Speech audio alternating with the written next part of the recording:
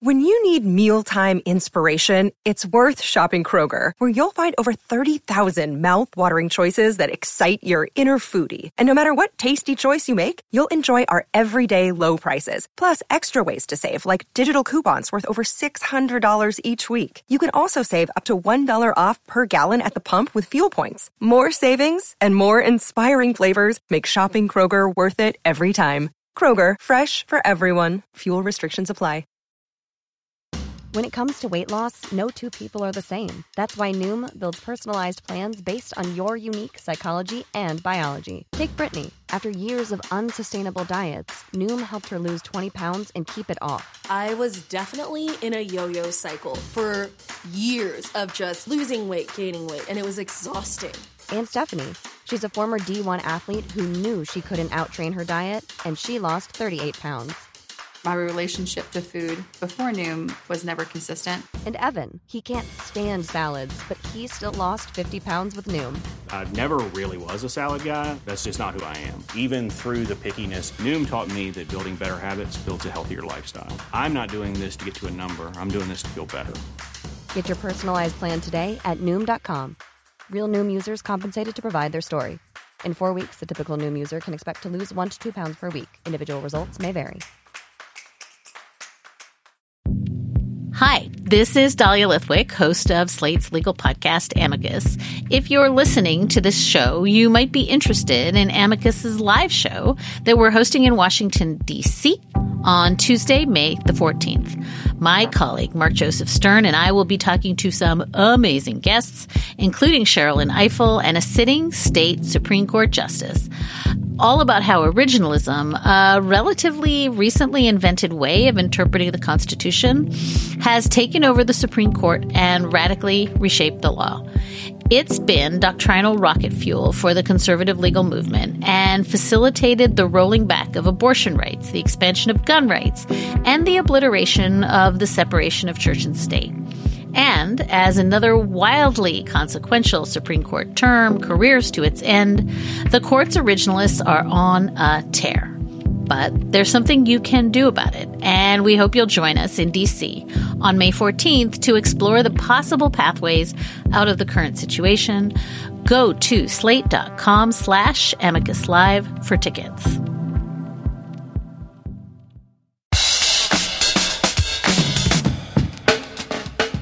Hi, this is Josh Levine, and this is Slate's sports podcast, Hang Up and Listen, for the week of June 30th, 2014.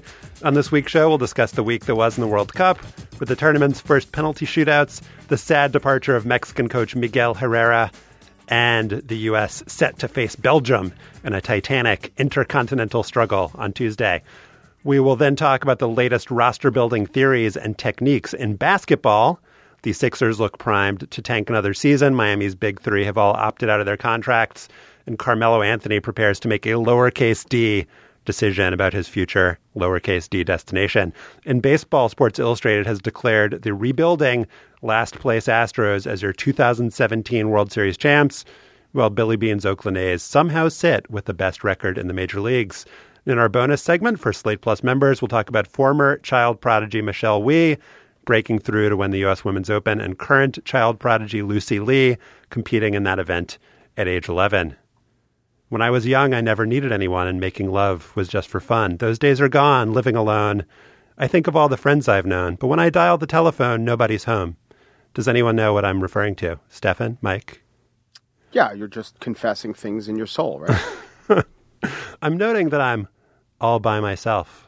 All by myself. I was hoping I didn't have to be the one to sing that. Thank you for falling for my I will ruse. always be the one. Many The Gist listeners writing, complaining about that fact. This is track one of the 10-disc soft rock collection that Mike Pesca is sitting next to him in the studio right now. Yep. Don't believe me? Here's The Guitar Man by Bread. Here's Tin Man by America. The 10 CD collection of the worst soft rock is exactly the same. You know what, Stefan? That's what a fool believes. Oh, no, this is what a fool believes. All right. Stefan, you're on the eastern shore of Maryland without any soft rock compilations to console you. in your time of need. But you did write the books Word Freak and A Few Seconds of Panic. You'll always have that. And, lest you forget, the Friday sports correspondent for NPR's All Things Considered. Hello, Stefan. All at a low, low price of $9.99. Shipping and handling. Not included. In New York is Mike Pesca, the host of Slate's daily podcast, The Gist with Mike Pesca, and I imagine he has another song queued up for us right now. Well, I got to say, no matter what we do on this podcast, the best that we could do is fall in love. Between the noon and New York Did you say City. between the noon and New York City? All right, between the moon. What do It I is 11 a.m. right now as we record. You know that there have been 145 goals so far at the 2014 World Cup. How does that make you feel? All of them awarded incorrectly by a referee's bad decision. That's as many as in the entirety of the 2010 tournament. Even with all that scoring, nearly 2/3 of the matches, 33 of 52 so far, have been decided by one goal or less. Close matches, that means drama and controversy. We had that over the weekend. Brazil was saved by the woodwork twice to ultimately get past Chile and a penalty shootout, or as many people on ESPN would call them, Chile. Mexico blew a late lead to the Netherlands with Ayn Robben drawing the decisive penalty in extra time. I would put that in the controversy and drama category. Costa Rica beat Greece again on penalties after going down to 10 men in the second half. Drama, controversy, and there was a guy with a balding mullet. Stefan, how do you feel about the swarthiest team in the World Cup going I was out? sad to see the swarthiest team go, but as I will discuss in my afterball, most of my Twitter feed was not sad to see the swarthiest team depart. Greece plays defensively. Their games are kind of boring, but it's effective. And effective is all that it's about. I'm going to talk more about that later. I was actually, yes, sad to see the Greeks leave because I think we are so used to now, a little bit snobby about, everything has to be, Spain. Well, they're not there either. Everything has to be lovely and attractive when we watch a footbal game. Oh, the Greeks are not lovely and attractive. The Greeks are not lovely and attractive in several different ways. They're attractive people, though. I know that you know that I have a lot to recommend them. You know that it's not a popular team when huge homerism is calling them kind of boring rather than just extremely boring. Right. The drama over fairness thing is interesting to me about the World Cup. How about the drama over excitement? Let's put those together. Well, it's my comparison. Let me make my comparison. Yeah. So you've got low-scoring games, you've got close games, you've got ones that are often decided by referees' decisions. It reminds me of arguments over the BCS. Isn't it good that people are talking about it every week? That's so great. Controversy. It keeps it in the news. But there's a reason that match fixing is prevalent in soccer. Obviously, there's a lot of money bet on it. There are a lot of referees who aren't well paid. But the other reason that match fixing is so prevalent is because matches are so easy to fix. All you have to do is just call a penalty. So the counterpoint to that is that you do have so many close games. So we have no blowouts in the World Cup. All the games are really interesting to watch. So how do you feel about the trade-off there, Mike? The fairness versus drama trade-off? There's only one man on the pitch who can, with one action, give a team an 85% chance of scoring. And too often that man does, or in the Mexico game, that man doesn't in the first half and then does in the second half. And by that man, I, of course, mean Arjen Robben. No, I mean the referee. And also, let me say, remember we were talking about national character and how the Swiss were their play was antithetical to national character. The Swiss should play like the Greeks, and the Greeks should play like the Swiss if they were both in keeping with their national character. Now, to the pertinent point that you raise, I think it's a fine comparison. Like, that would be a good basis for an article. I also think it's a false choice. Why can't we have competent refereeing and tons of drama? Well, Robben has drawn 5 penalties in 14 Champions League and World Cup matches this year, and he puts the onus on the referees. He's the number one onus man in this year's World Cup. Onus man! He makes the referee make a very difficult decision. And when if he were a baseball player, he'd be called Onus Wagner. And when you're in the box, the offensive player is a huge advantage. If you go down, if you fall to the ground, there's a microscopic chance you'll get a yellow card for flopping. And even that, a yellow card for somebody like Robben, who I don't think was on a yellow card, is not that big a deal. If you do get the call, then you have a chance basically to end the game, to win the game right there. If you're a defensive player, you have to be aggressive in confronting a guy like Robin, or else you give up a goal. And if you are aggressive, he's going to fall down and maybe you'll give up a goal anyway. It's just a huge advantage for the offense. Sports, though, react to these trends, and soccer has not really reacted to this trend. In basketball, the NBA has done a pretty good job of at least codifying flopping and saying that we'll go and impose retroactive penalties against floppers. How effective has it been? Look, guys still take charges and try to take charges and flop. It's part of the sport in the way that it's part of human nature. If I feel something and I feel like I'm going to gain an advantage, you're going to try to take the advantage, and that's what Robin does. And Robin admitted after the match on Sunday that, the one in the first half was a flop.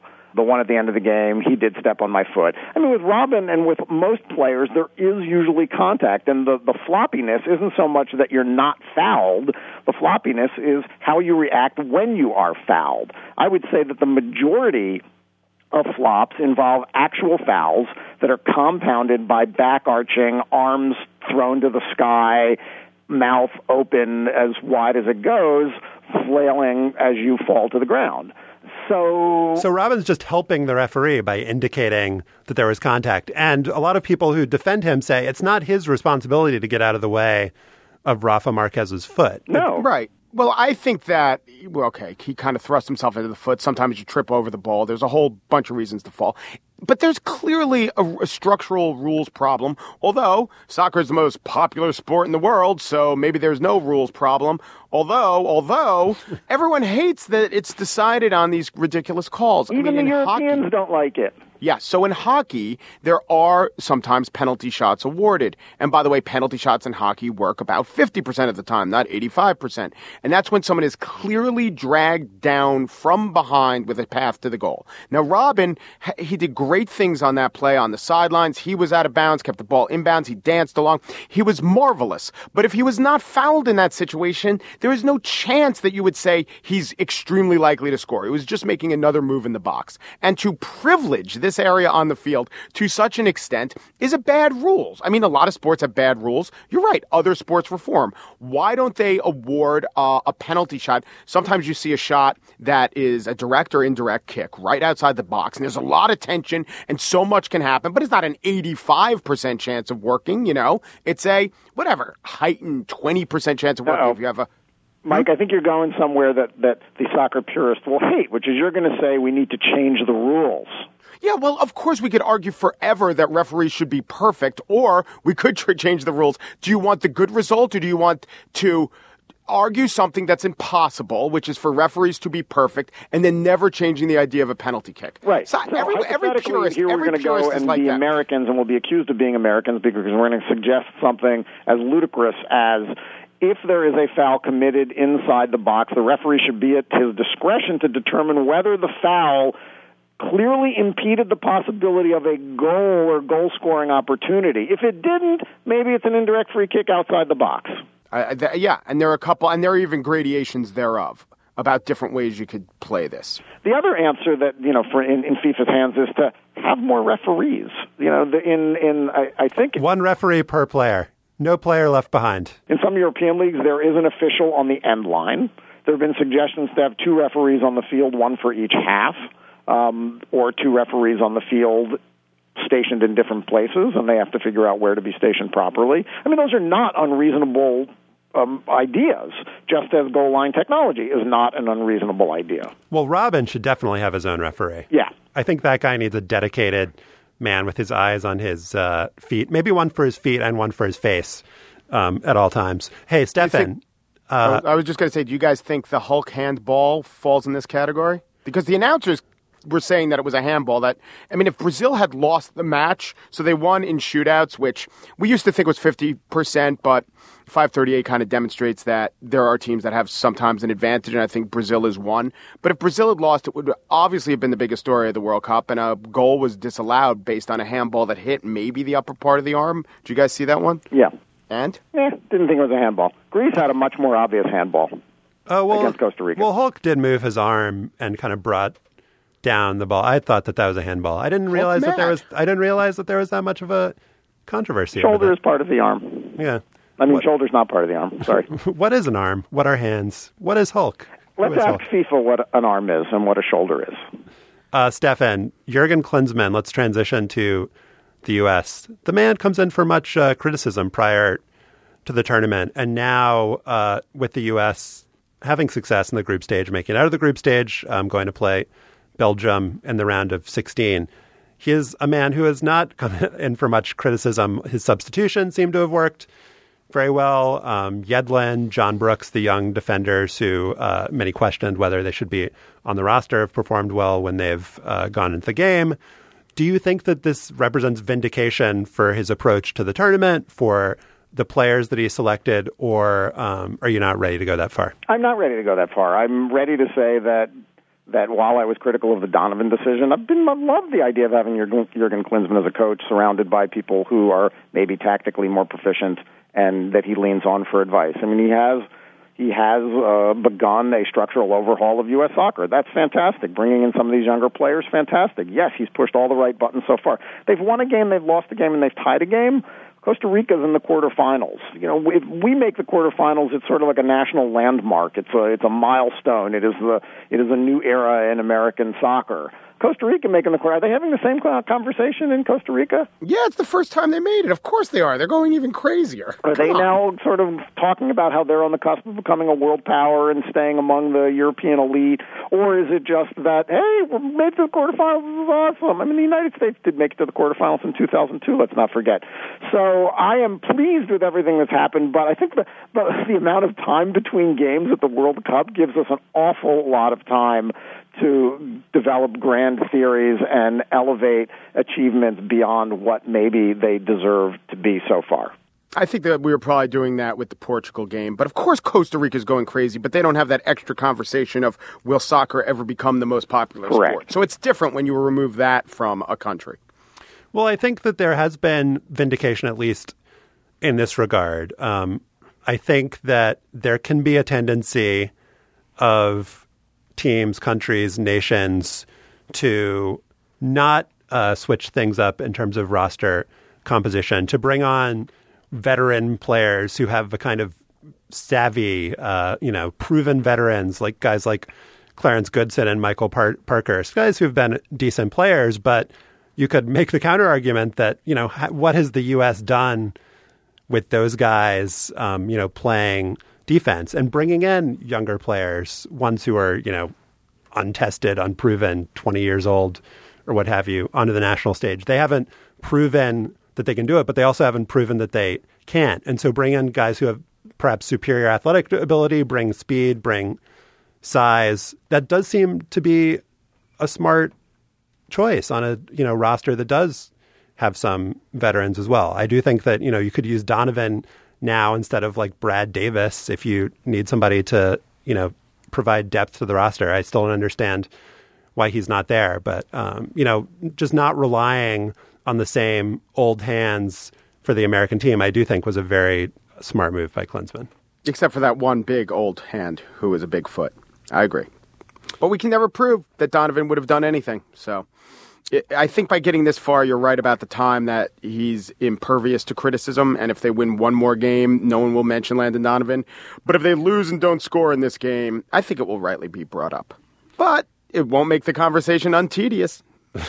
No, I mean, if you want to draw a broad conclusion, and I think this is one that you can especially draw after Tuesday if they get past Belgium, it's that this is the sign of progress, that if we sort of really deconstruct these things and we want to buy into how far you get in a World Cup, which is really a very small sample size, but a highly pressured one that the world pays attention to, maybe not as meaningful on a macro level as we'd like to think it is, but, making it out of the group stage 2 times in a row, making it to the quarterfinals would be a sign of progress. I mean, if you buy into my 20 to 30 year timeline, then these are the sort of how much does that cost? Your 20 to 30 year timeline? Deconstruct. Yeah, how much does your 20 to 30 year timeline cost? Do you have a monthly fee? Do usage fees apply? I'd like to get in on the ground floor of your timeline.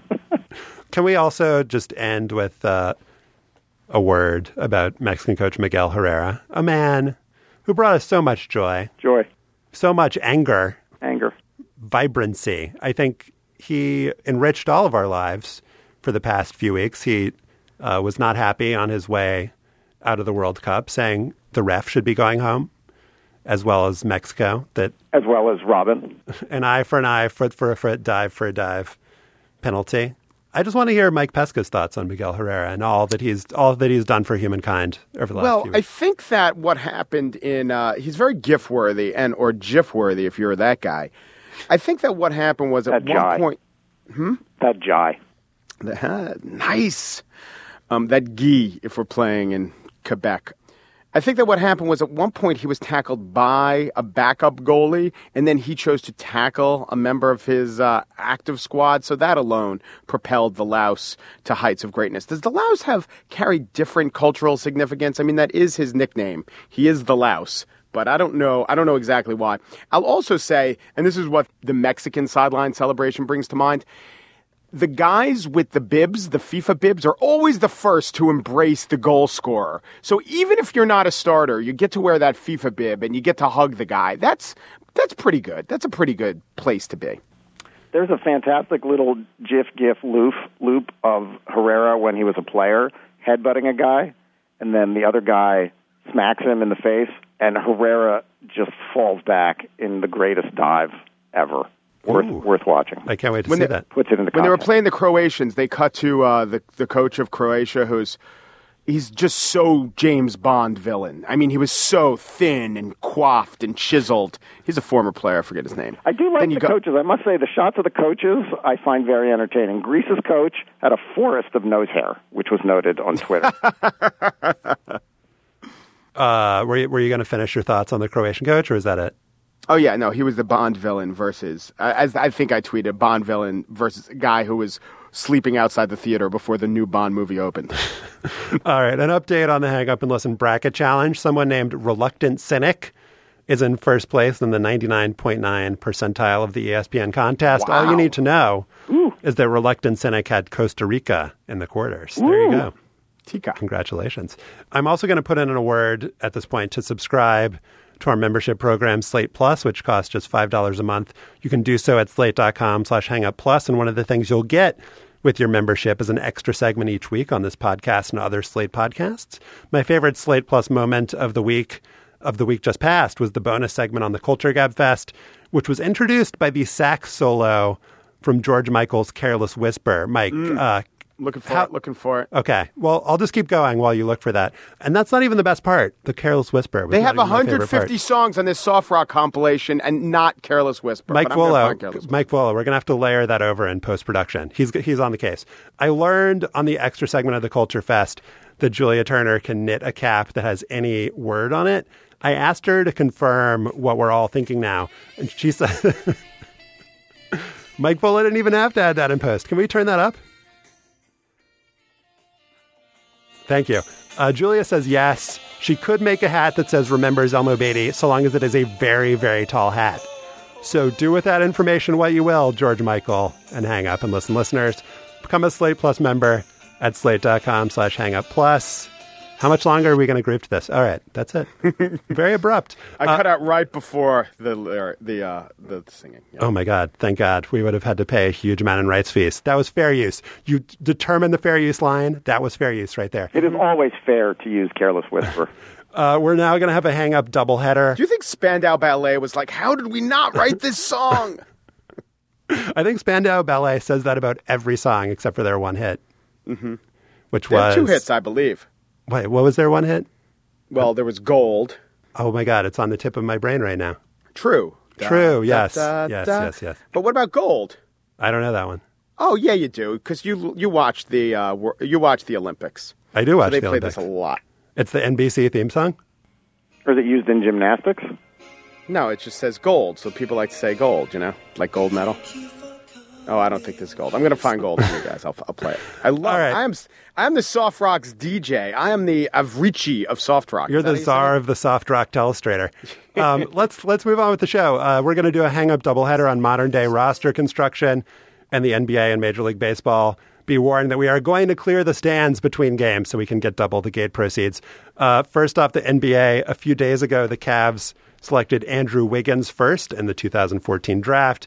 Jabari Parker went second to Milwaukee. The Sixers took injured Kansas center Joel Embiid with the third pick. We also got confirmation that the Heat's big three are opting out, and Carmelo Anthony is packing his bags for a free agency tour.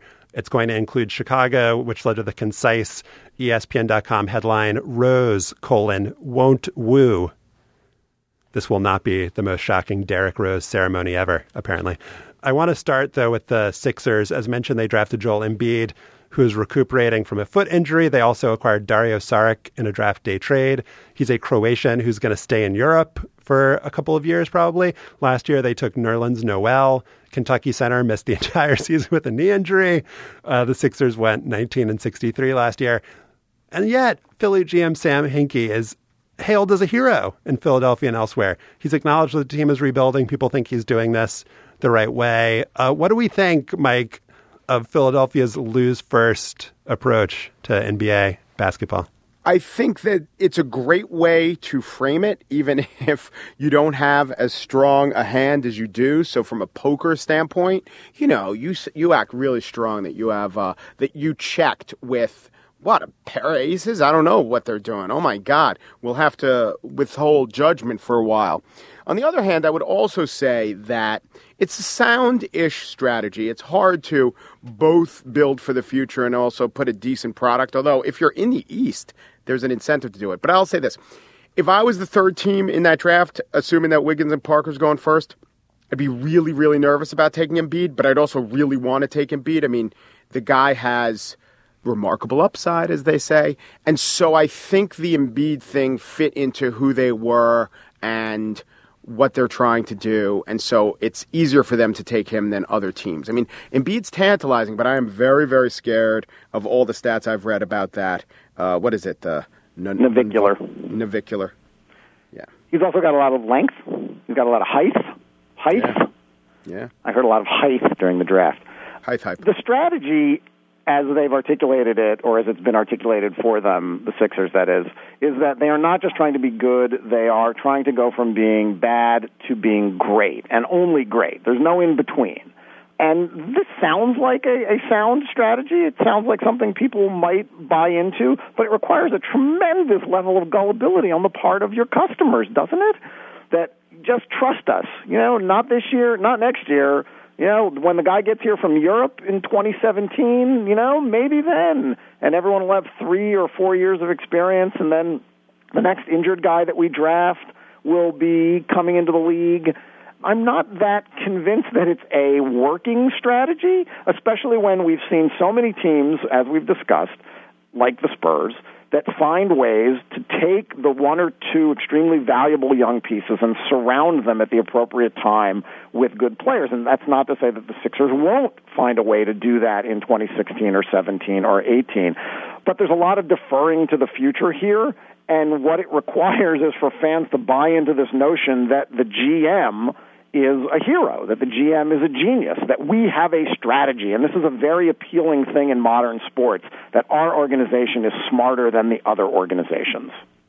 The thing that fascinates me is how much this is based on the NBA's collective bargaining agreement and how it really does not have to be that way. And yet fans of the Sixers or of any other team see this as highly rational and a sound strategy just because this is the reality of the NBA under the collective bargaining agreement. But that doesn't mean that on like another kind of larger level that this is complete insanity. The only reason to build a team based entirely around young players and rookie contracts and maybe a superstar is that rookie contracts are so massively undervalued by the collective bargaining agreement due to the rookie cap, and that superstars are also massively undervalued due to the max salary. The thing that is not undervalued is just good NBA players, like middle-class, reasonable, like star, but not superstar, not rookie players. And so those are the things that make the Spurs win. Like, don't you want to be encouraging teams to acquire really good players? The NBA incentivizes like precisely the opposite of that. And so you have very few teams. I think the Mavericks and Mark Cuban are really the only one that I can think of that has made a pretty specific concrete strategy to acquire these types of players. And they do have Dirk Nowitzki, which makes it easier, and he's taking less money than he deserves. And we can talk about that in a bit. But, when you have a guy like that in place, it makes it easier to surround him with those sorts of players. But it's just bizarre that the league has created this system in which good players are like exactly what you do not want to acquire if you're a general manager. It is weird because by definition, some teams have to be bad and some teams have to be good and some teams have to be in the middle. But there are a good third of the league who just have no interest in being good. And that's bad. I think that's a little bit of an exaggeration. I think that's an exaggeration. I think that next year there are 10 teams that will be fine with not making the playoffs. Or if they do, they'll say, if they do, it's gravy, but it's not what we're into. Look, I think the Sixers are in this bizarro world that's like way beyond what anyone else is doing. But like the Bucks, for example, last year, they were trying to contend. And then once it became clear that they were awful, they kind of went with it. And there are other teams that that's what that teams say they are. But when you do that, the Bucks were in the playoffs the previous year. Yeah, but when you do that against the other teams who really are trying to contend and their rosters start off better, okay, I'm not defining it as 10 teams that have no interest in winning. Sure, if it came upon them, they'd take it. Look, the analogy I'd make is, let's say you have two different kind of investment portfolios.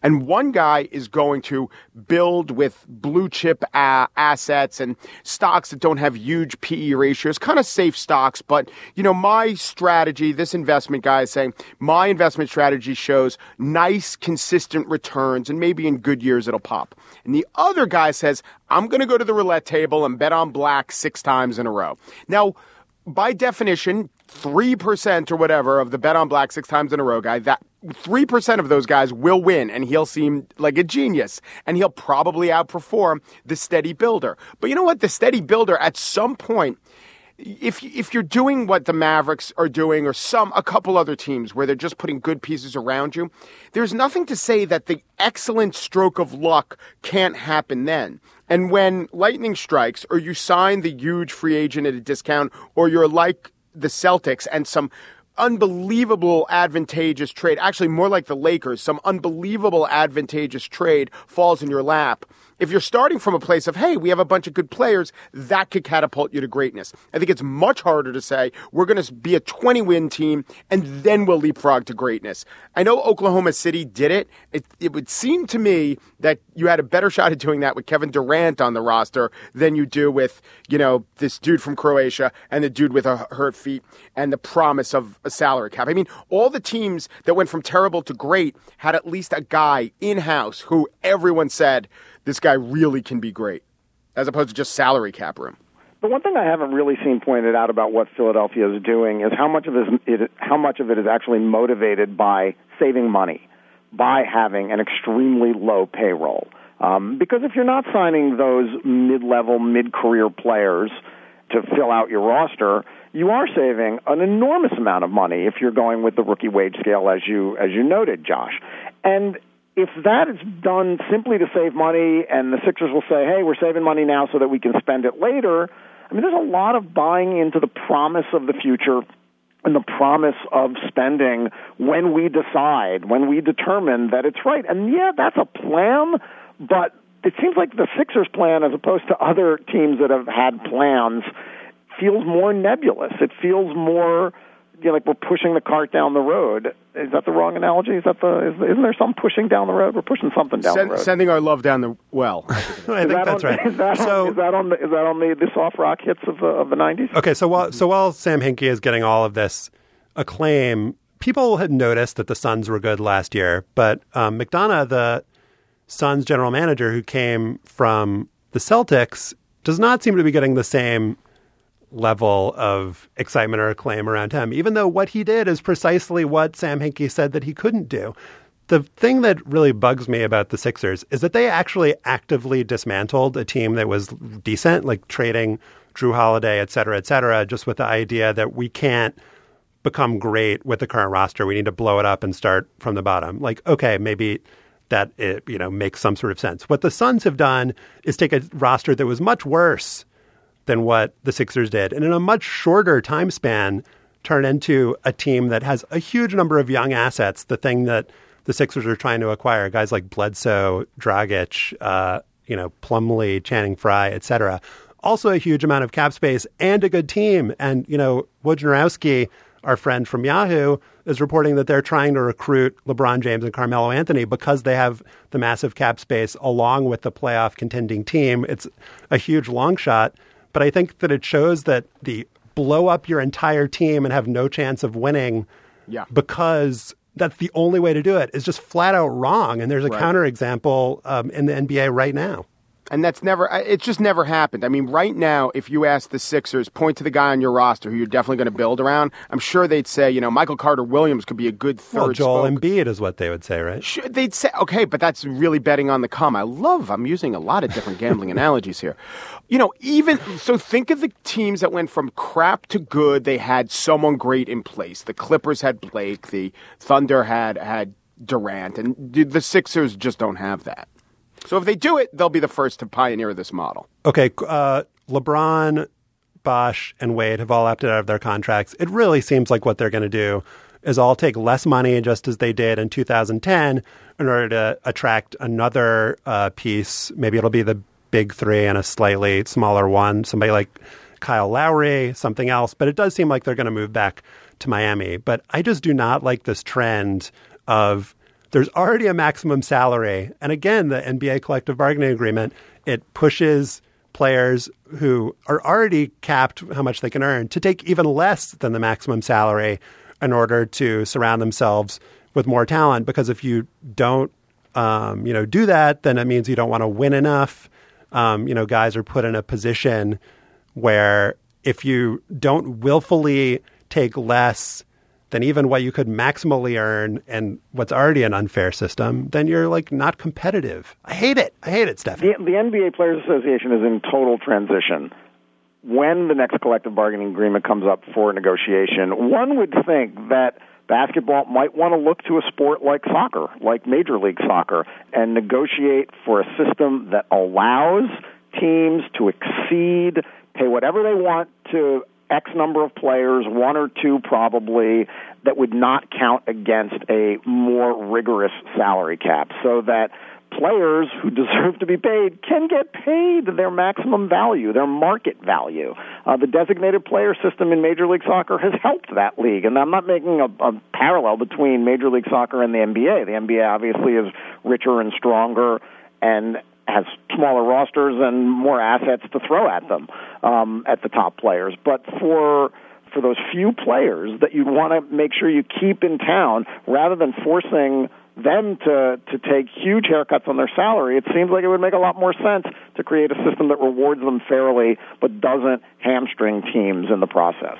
Okay, so the reasonable reform to basketball would be something like maybe a baseball system where there are luxury taxes but no real salary cap. I mean, you could justify that in basketball because the last agreement was all about how half the teams were losing money in revenue, and the Players Association totally needs to blow up that conversation and say revenue has nothing to do with it. We're talking about appreciating assets and look at the sales prices of these teams. That's what you have to weigh it against. Fine. If that were the case, maybe LeBron would be locked into, since it's a hypothetical, I don't know where he'd be locked into a contract. But if it were the case that teams could pursue anyone and the only thing stopping them was not wanting to go over the luxury cap, I don't think it would be really great for us as fans either. I think there'd be a situation where the big three would say they're staying in Miami and they'll be getting paid their salary. So they'd be arguing for the Heat owner, Mickey Arison, Riley on his behalf, to spend a lot more money, and maybe they'd want to or maybe they wouldn't. I don't know that would be so much better. And then if the Heat didn't want to spend all that money or said, firmly, we're not going this much over the cap, and he could do it, then maybe LeBron would be doing what he's doing, going to the other teams, seeing where can you give me the best deal? Where can you give me the best offer? Now, it's wrong to not like, people will come down stupidly on LeBron for everything, but it's wrong to blame these guys for this stupid system. But I think any great system would still be, or whatever the perfect system would still be a acquisition of assets and a stockpiling of great players to turn the good teams great, in contrast with, something like the Spurs have done, which is a more integrated way of thinking about basketball. This is a good place to transition to baseball, or discussion of roster building and baseball. But you have to acknowledge that the Spurs have done the exact same thing. Ginobili, Duncan, and Parker have all taken less money to stay there and allow them to build around them. They've just done it in a less ostentatious way, so people don't recognize that they have their own big three and they're still playing the same game as everybody else. In baseball, the Astros were covered in Sports Illustrated, on the cover touted as the 2017 World Series champions. They have taken a very similar approach to the 76ers, where general manager Jeff Luhnow has said, we're not going to be good for the next few years because we're building up our system. We're, rebuilding from nothing. And so why not just be terrible? Like, we have no incentive to just be mediocre. We're not going to make the playoffs anyway. So it's kind of selling the same thing to the fans. But I actually buy it more with the Astros for two reasons. First, they did come from zero. Like, Luhnow came in and they had nothing on that roster as compared to the Sixers actively tearing down a competitive roster. The second thing is baseball. It's a 25-man roster and a huge, reservoir of minor league talent as well. So that requires a lot more work. The Astros were horrible on the major league level and horrible on the minor league level. Whereas in basketball, if you just get one or two guys, you're instantly competitive. So I understand what the Astros are doing. It doesn't offend me.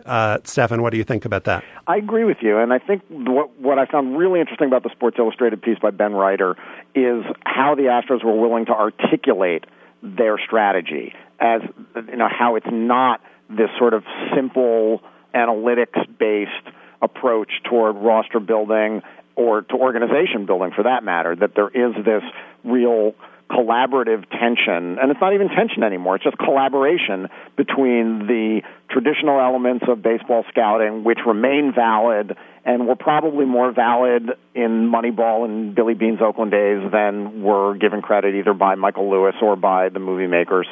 But you really understand that this is a very sophisticated, analytical, thought-driven approach toward building a modern team.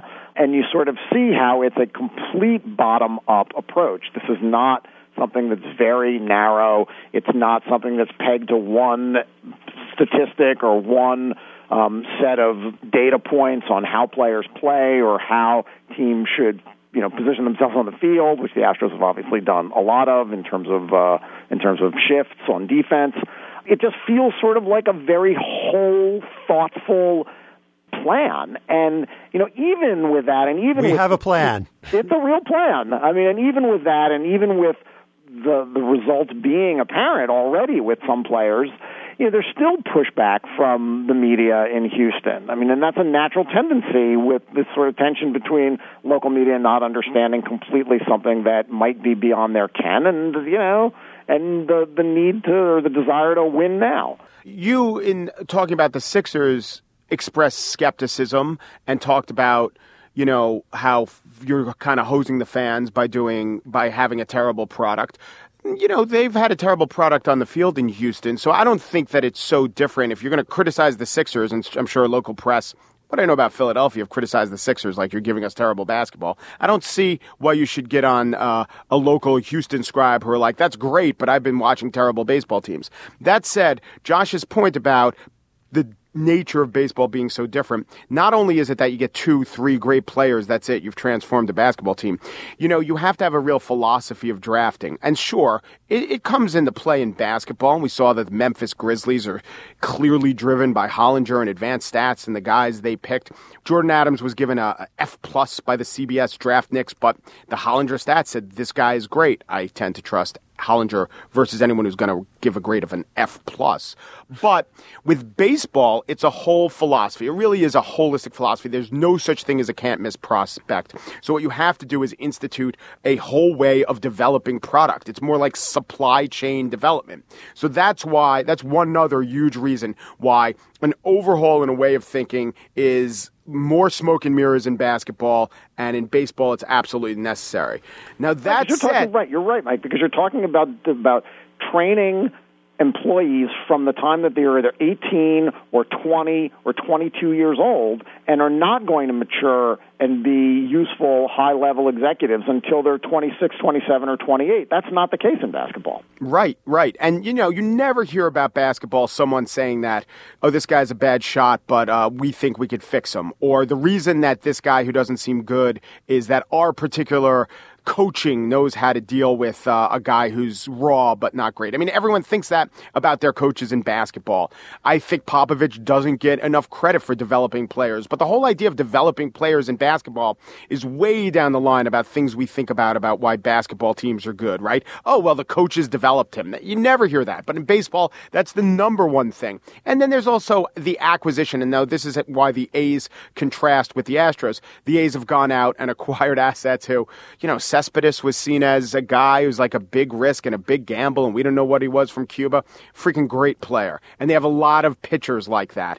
And I think Houston is trying to, follow some of those philosophies. But then again, in the last segment, we just said that the GM of a team, the genius GM who's smarter than other guys, we criticize that idea. Is it less true in basketball than it is in baseball? Maybe it is. I don't know. Well, here are my thoughts. I think that what I really appreciate about baseball is that the economic system with no salary cap and, suppressed rookie contracts are the big value in baseball. But it allows you to build a team in a huge number of different ways. The Cardinals have had a lot of success in recent years, won the World Series with a largely homegrown roster. A large percentage of the players on their big winning teams come from the draft and came up through the Cardinals minor league system. Then you have the A's who, as Bill Barnwell writes convincingly in Grantland, through the first half of the season, they're like one of the more dominant teams in modern baseball history, given their run differential. None of those guys came from the A's organization. They've all been acquired through trades. There's a great chart of the players, if you look back to 2011, how terrible they all were. Guys like Brandon Moss, Josh Donaldson, who might be an MVP, Jed Lowry, Coco Crisp, Josh Reddick. These guys were completely, non-entities, and they've all been acquired very smartly. And then you have, teams like the Giants who, won with a strategy that a lot of people laughed at and mocked of getting veteran players, older guys. And, they won the World Series with that too. And I think that the problem that I have with the NBA is that it basically forces you to only approach team building in this one way. You get cheap rookie contracts and you get superstars, and it's boring and it's not particularly fair, I think, to the large middle class of players. And it's just, not as interesting as far as a strategy. I think that, in basketball, the CBA was designed to create parity, to have max contracts. Oh, that means that the richer teams won't be able to overpay. It's just a lie. That's not something that's actually going to change the way that players move around. Basketball has less parity than any other sport, and that's just because LeBron James does not exist, 20 different times. And in baseball, there is going to be parity no matter what the system is, because Mike Trout is not going to take his team to the World Series just because he's Mike Trout. But maybe it's also that baseball, I mean, some of those teams you cited did get kind of lucky in the postseason, and basketball just being a more deterministic sport. When we say this is what works, the things that work to build a good team in basketball, that's going to be the teams that go far in the playoffs. You could take a shot in a number of ways at baseball because of the crazy nature of the sport. I would say the way that the A's are doing it, with at least four good starting pitchers and guys in the lineup who could contribute in the ways that we know are really important, is probably much more solid than the way that San Francisco did it, which is like, hey, maybe Cody Ross will have a great year, and he does, or maybe Cody Ross will at least just come alive in the playoffs, and he does. That never happens in basketball. Okay, Green, what's his name, Danny Green on the Spurs last year? Yeah. He was hot in the playoffs, but, it's nothing like every once in a while some guy will pop. Whereas in baseball playoffs, if you have a guy who's valued at much less, you might get lucky that this guy will outperform everyone else in the playoffs. In basketball, the superstars are almost always the highest scorers, and there's a little variation on, with the Heat, it's always LeBron. So sometimes it's Ginobili who's the high scorer, and sometimes it's Parker, but usually those guys will be the high scorer. In baseball, I say maybe there's a whole bunch of number of ways because it's just a kind of crazy random type of sport. Well, isn't it also that in baseball, it's not just the 10 guys on your team. It's the 100 plus in your system that you may derive benefit from. And look, there's the NBA D-League, and there are executives in the NBA that would like to see the sport have a more baseball-like farm system where you can actually create a real philosophy. Houston, I think, has done this with its D-League team, trying to impose a similar sorts of coaching and tactical approaches to the two teams. But in baseball, it's so much more extensive, and I think it gives people like Sig Megdal, the guru at the Astros, and Jeff Lunau, the ability to say, "Hey, we're gonna do something that is organization-wide." And when you talk organization-wide, that's really deep.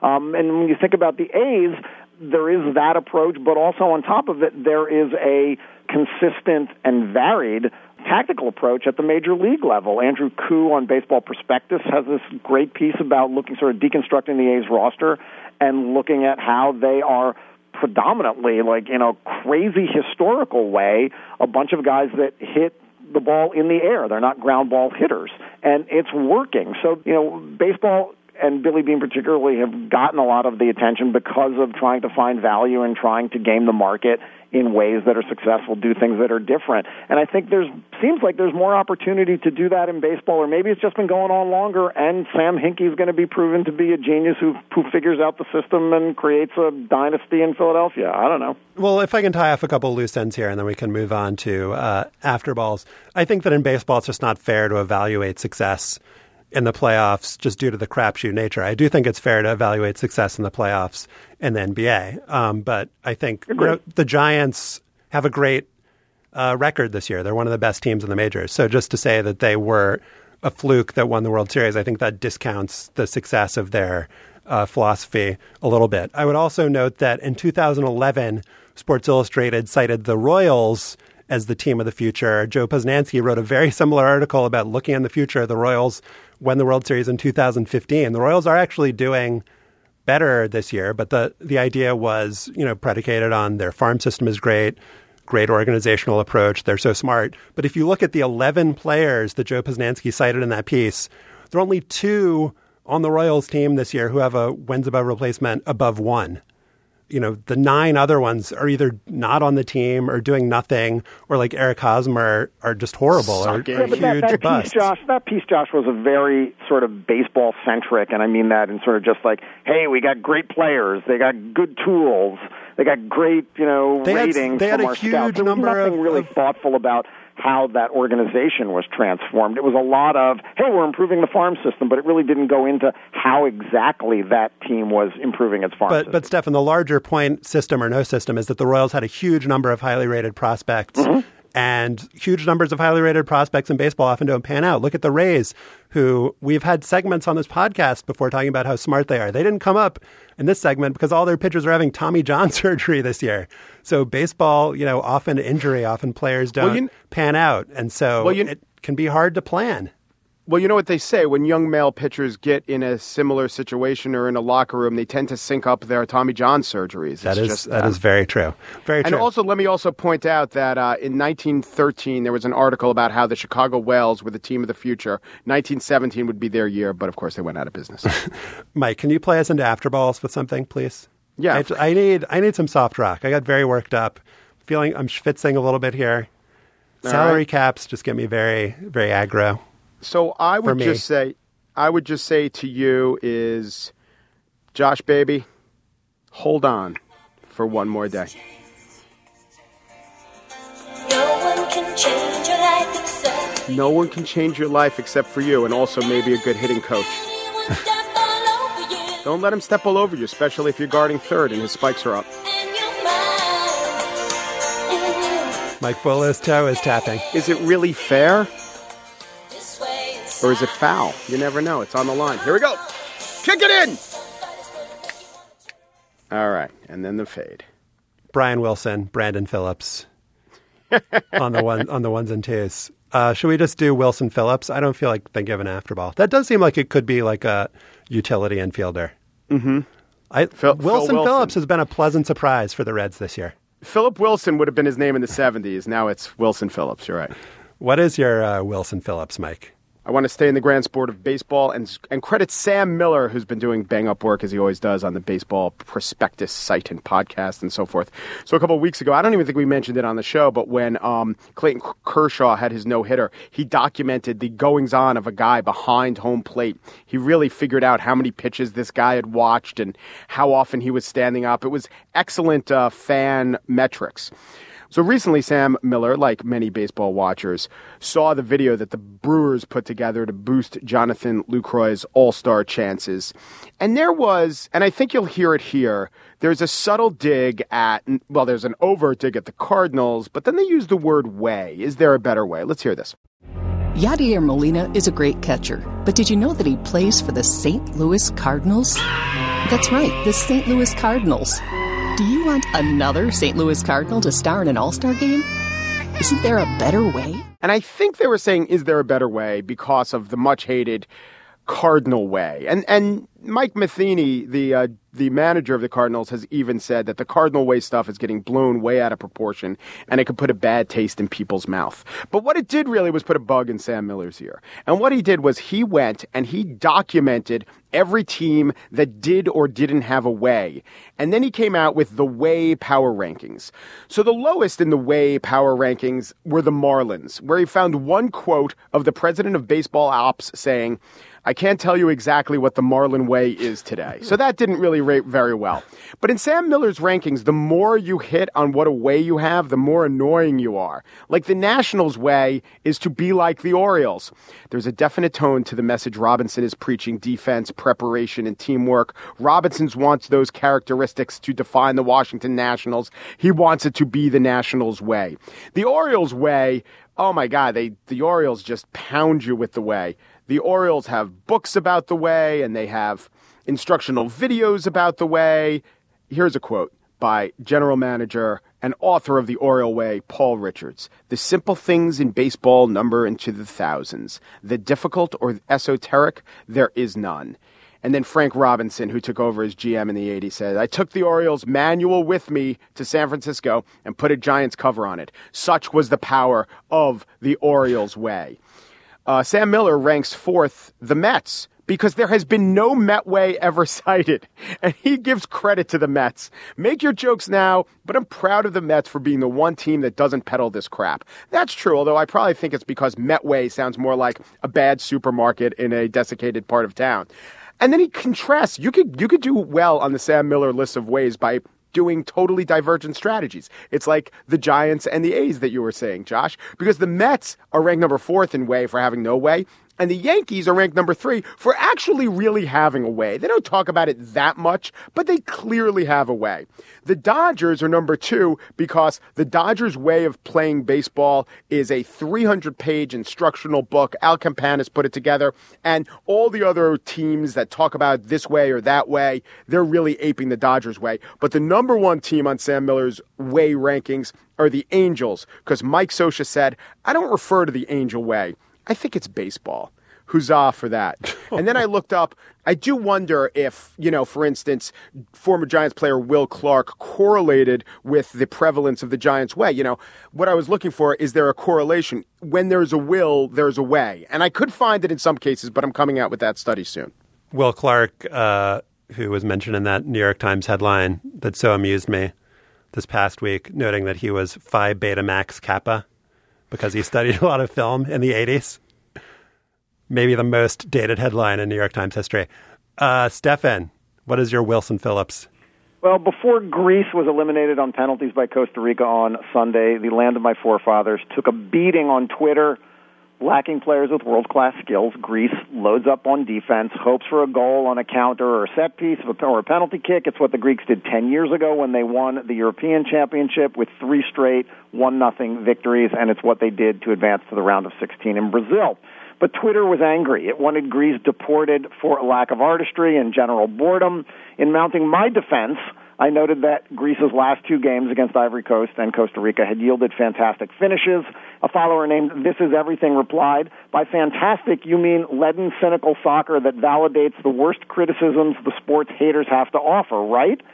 There it was, the word I was waiting for, cynical. It's one of those soccer-specific words tossed around as if it has meaning, along with form to describe a player. He's in outstanding form. You're seeing a lot of that in American soccer writing now. And unlucky, often used to describe the interference of a goalpost or a crossbar, always in an English accent. Oh, he was so unlucky. But what exactly is cynical soccer? In its most reasonable footballing sense, cynical follows the Merriam-Webster collegiate definition: selfish and dishonest in a way that shows no concern about treating other people fairly. So, gain an unfair advantage by fouling intentionally, feigning injury, diving, stalling, those kinds of things. Chelsea under Jose Mourinho this past season, for instance, was accused of being cynical because of lots of dangerous play that wasn't needed because they have a very rich roster. In 2012, a Russian news report paraphrased the owner of Spartak Moscow, saying that Celtic plays cynical football based on shoving and provoking the opposition. Okay. But cynical has now become a synonym for defensive, the sine qua non, if you will, of defending. After its 8th straight winless game in 2011, the coach of the New York Red Bulls said the team's strategy would be defend, and play a little bit dirty and cynical. An English blogger during the 2006 World Cup perfectly defined the new cynical: diving, trying to influence the ref, defending a lead and not trying to score, walking off the pitch very slowly when being subbed. Okay. How is defending a lead and not trying to score cynical? It might not always be effective, Mexico against the Netherlands on Sunday, but how is trying to win cynical? It's not, of course. Cynical has simply become the soccer intelligentsia's go-to word for lacking flair. When we talk about pragmatic, cynical football, we tend to think of nations like Germany or Italy. We expect more from Brazil, sniffed the LA Review of Books while interviewing David Goldblatt about his new book on Brazilian football. Because, yes, only the finest, most honest, most graceful tiki-taka total football for us. Soccer must be painted, sculpted, choreographed until finally, gorgeously, tenderly, the ball is etched into the back of the net. If that's not possible, your team are cynical hacks defiling the beautiful game. When the Italians played defensive-oriented soccer, it had its own mellifluous name, Catenaccio. Soothing music on a Tuscan lute, and artisan pasta served with squid and capers. It actually means door bolt, and it was designed by an Argentine at the Italian power Internazionale in the 1960s. The style goes back to the 1930s in France under the name Verrou. In Italy, it came to mean 4 defenders with a sweeper behind them. It remained a fixture in Italy on some teams through the 1990s. It helped the Italians reach the 1990 World Cup semifinals, the 2000 Euro final, and to win the 2006 World Cup. This was high strategy, not always visually appealing, but high strategy nonetheless. But with the Greeks and lesser club sides in top leagues, it's cynicism. Everyone can't be Barcelona or Spain or some idealized version of Brazil. Some teams have to play pragmatically to win. The Greeks are not cynical. Well, Greeks are incredibly cynical, actually. They're just not cynical on the soccer field. I thought that was great, and I have a corollary. I think so much of it depends on the definition. And I just read this thing about, let's go back to Noah Webster's 1828 dictionary, because it might not be perfect, but there's a little bit of flair. And his original dictionary definition of cynicism, I think, has a word that explains some of it, although you explained it very well. And it was, cynically, in a snarling, captious, or morose manner. And I think morose gets at why sometimes it's called cynicism. But because the Brazilians don't play morose, the Italians do, maybe the Greeks do. The Greeks, the Italians, not morose people. Not that's right. Josh, what's your Phillips Wilson? We've all been watching the U.S. games on ESPN. They've all been called by the broadcasting duo of English chap Ian Darke and good old American striker Taylor Twellman. Twellman used to be on the U.S. national team, and like any good forward, he's got finishing moves. He's got 2 that I've noticed during the World Cup, and I wonder if you guys have noticed them as well. Move number 1, which is my personal favorite, is that Twellman has a tendency to get very, very angry when he's happy about something. I want to go to the tape here. The U.S. has scored 4 goals during this World Cup. We're going to listen to what Taylor Twellman had to say about each goal. So first up, it's Clint Dempsey's goal against Ghana. Now that is dreamland. Clint Dempsey becomes the first American to score at 3 different World Cups. And the biggest question was whether or not the United States would come out and punch Ghana right in the face. And they've done so. Punch Ghana right in the face. Taylor Twellman is very angry about the U.S. scoring that goal very early in that game. Punch them in the face, America. All right, now we've got go-to move number 2. There was a lot of talk about Jurgen Klinsmann going into the tournament. We discussed it earlier on the podcast, whether he'd made the right moves. That has certainly not been the talk during the World Cup. Here is Twellman describing John Brooks's game winner against Ghana. This is Twellman move number 2. And the magical touch of Jurgen Klinsmann continues. Graham Zusi with a perfect ball right 7-8 yards in front of the Ghanaian defense. And John Brooks does exactly what you're taught to do every single time. Head it down and head it with pace. All right, so we have the magical touch of Jurgen Klinsmann. A little bit of happy anger there. Exactly the way you're supposed to do it. All right, let's move on to goal number 3. This is Jermaine Jones's wonder strike. The opposite of cynicism, Stefan, against Portugal. What did Twellman have to say about this? But my goodness, if you're going to score your first World Cup goal, it might as well be like that. In the right spot. Any ball comes out, prepare it, and have it hit. Perfect technique. Pick it out of the back of the net, Beto. It's 1-1, the United States, Portugal. What did Beto ever do to you, Taylor Twellman? Pick it out of the back of the net, Beto. That's the Portuguese goalkeeper. Angry, happy Taylor Twellman there in the first goal against Portugal. All right, goal number 4 was Clint Dempsey against Portugal. Remember that on the game winner against Ghana, Twellman cited the magical touch of Jurgen Klinsmann. And the magical touch of Jurgen Klinsmann continues. Who's starting this play? DeAndre Yedlin getting to the byline, whipping a good ball across. The magical touch of Jurgen Klinsmann continues. Do we have a song for that? Or do we have Invisible Touch on there? Do we have any kind of touch song? We're in This Love Together by Al Jarreau. Tyler Twellman and Jurgen. They're in this love together. So for the U.S. to win against Belgium, I think Twellman needs to develop a third move. We know that he can get really angry when the U.S. scores. We know that Klinsmann has the magical touch. Al Jarreau knows. We all know. But will Twellman develop something new for the Belgian game? I'll be watching. Predicated on the United States scoring a goal against Belgium, of course. Of course. We'd love your feedback on what we talked about today. You can email us at hangup@slate.com.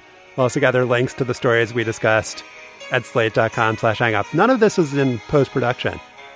This is all, is that mise-en-scène? How would we describe this, Mike? I don't want to talk. This is all in-camera editing. I don't know what the terms are. One take. One take. Subscribe to Hang Up and Listen. Oh, no, it's diegetic audio. I knew that one film class at Brown would come in handy 12 years later. Subscribe to Hang Up and Listen in iTunes. You can find us by going to itunes.com/Slate Podcasts. And when you're there, leave us a comment and a rating. Become a fan of Hang Up and Listen on Facebook, facebook.com/Hang Up and Listen. Our intern is Chris Laskowski. Our producer is Mike Vuolo. And the executive producer of Slate's podcast is Andy Bowers. Remember Zelmo Beatty, Al Jarreau. Who's the inspiration? He is. Thanks for listening.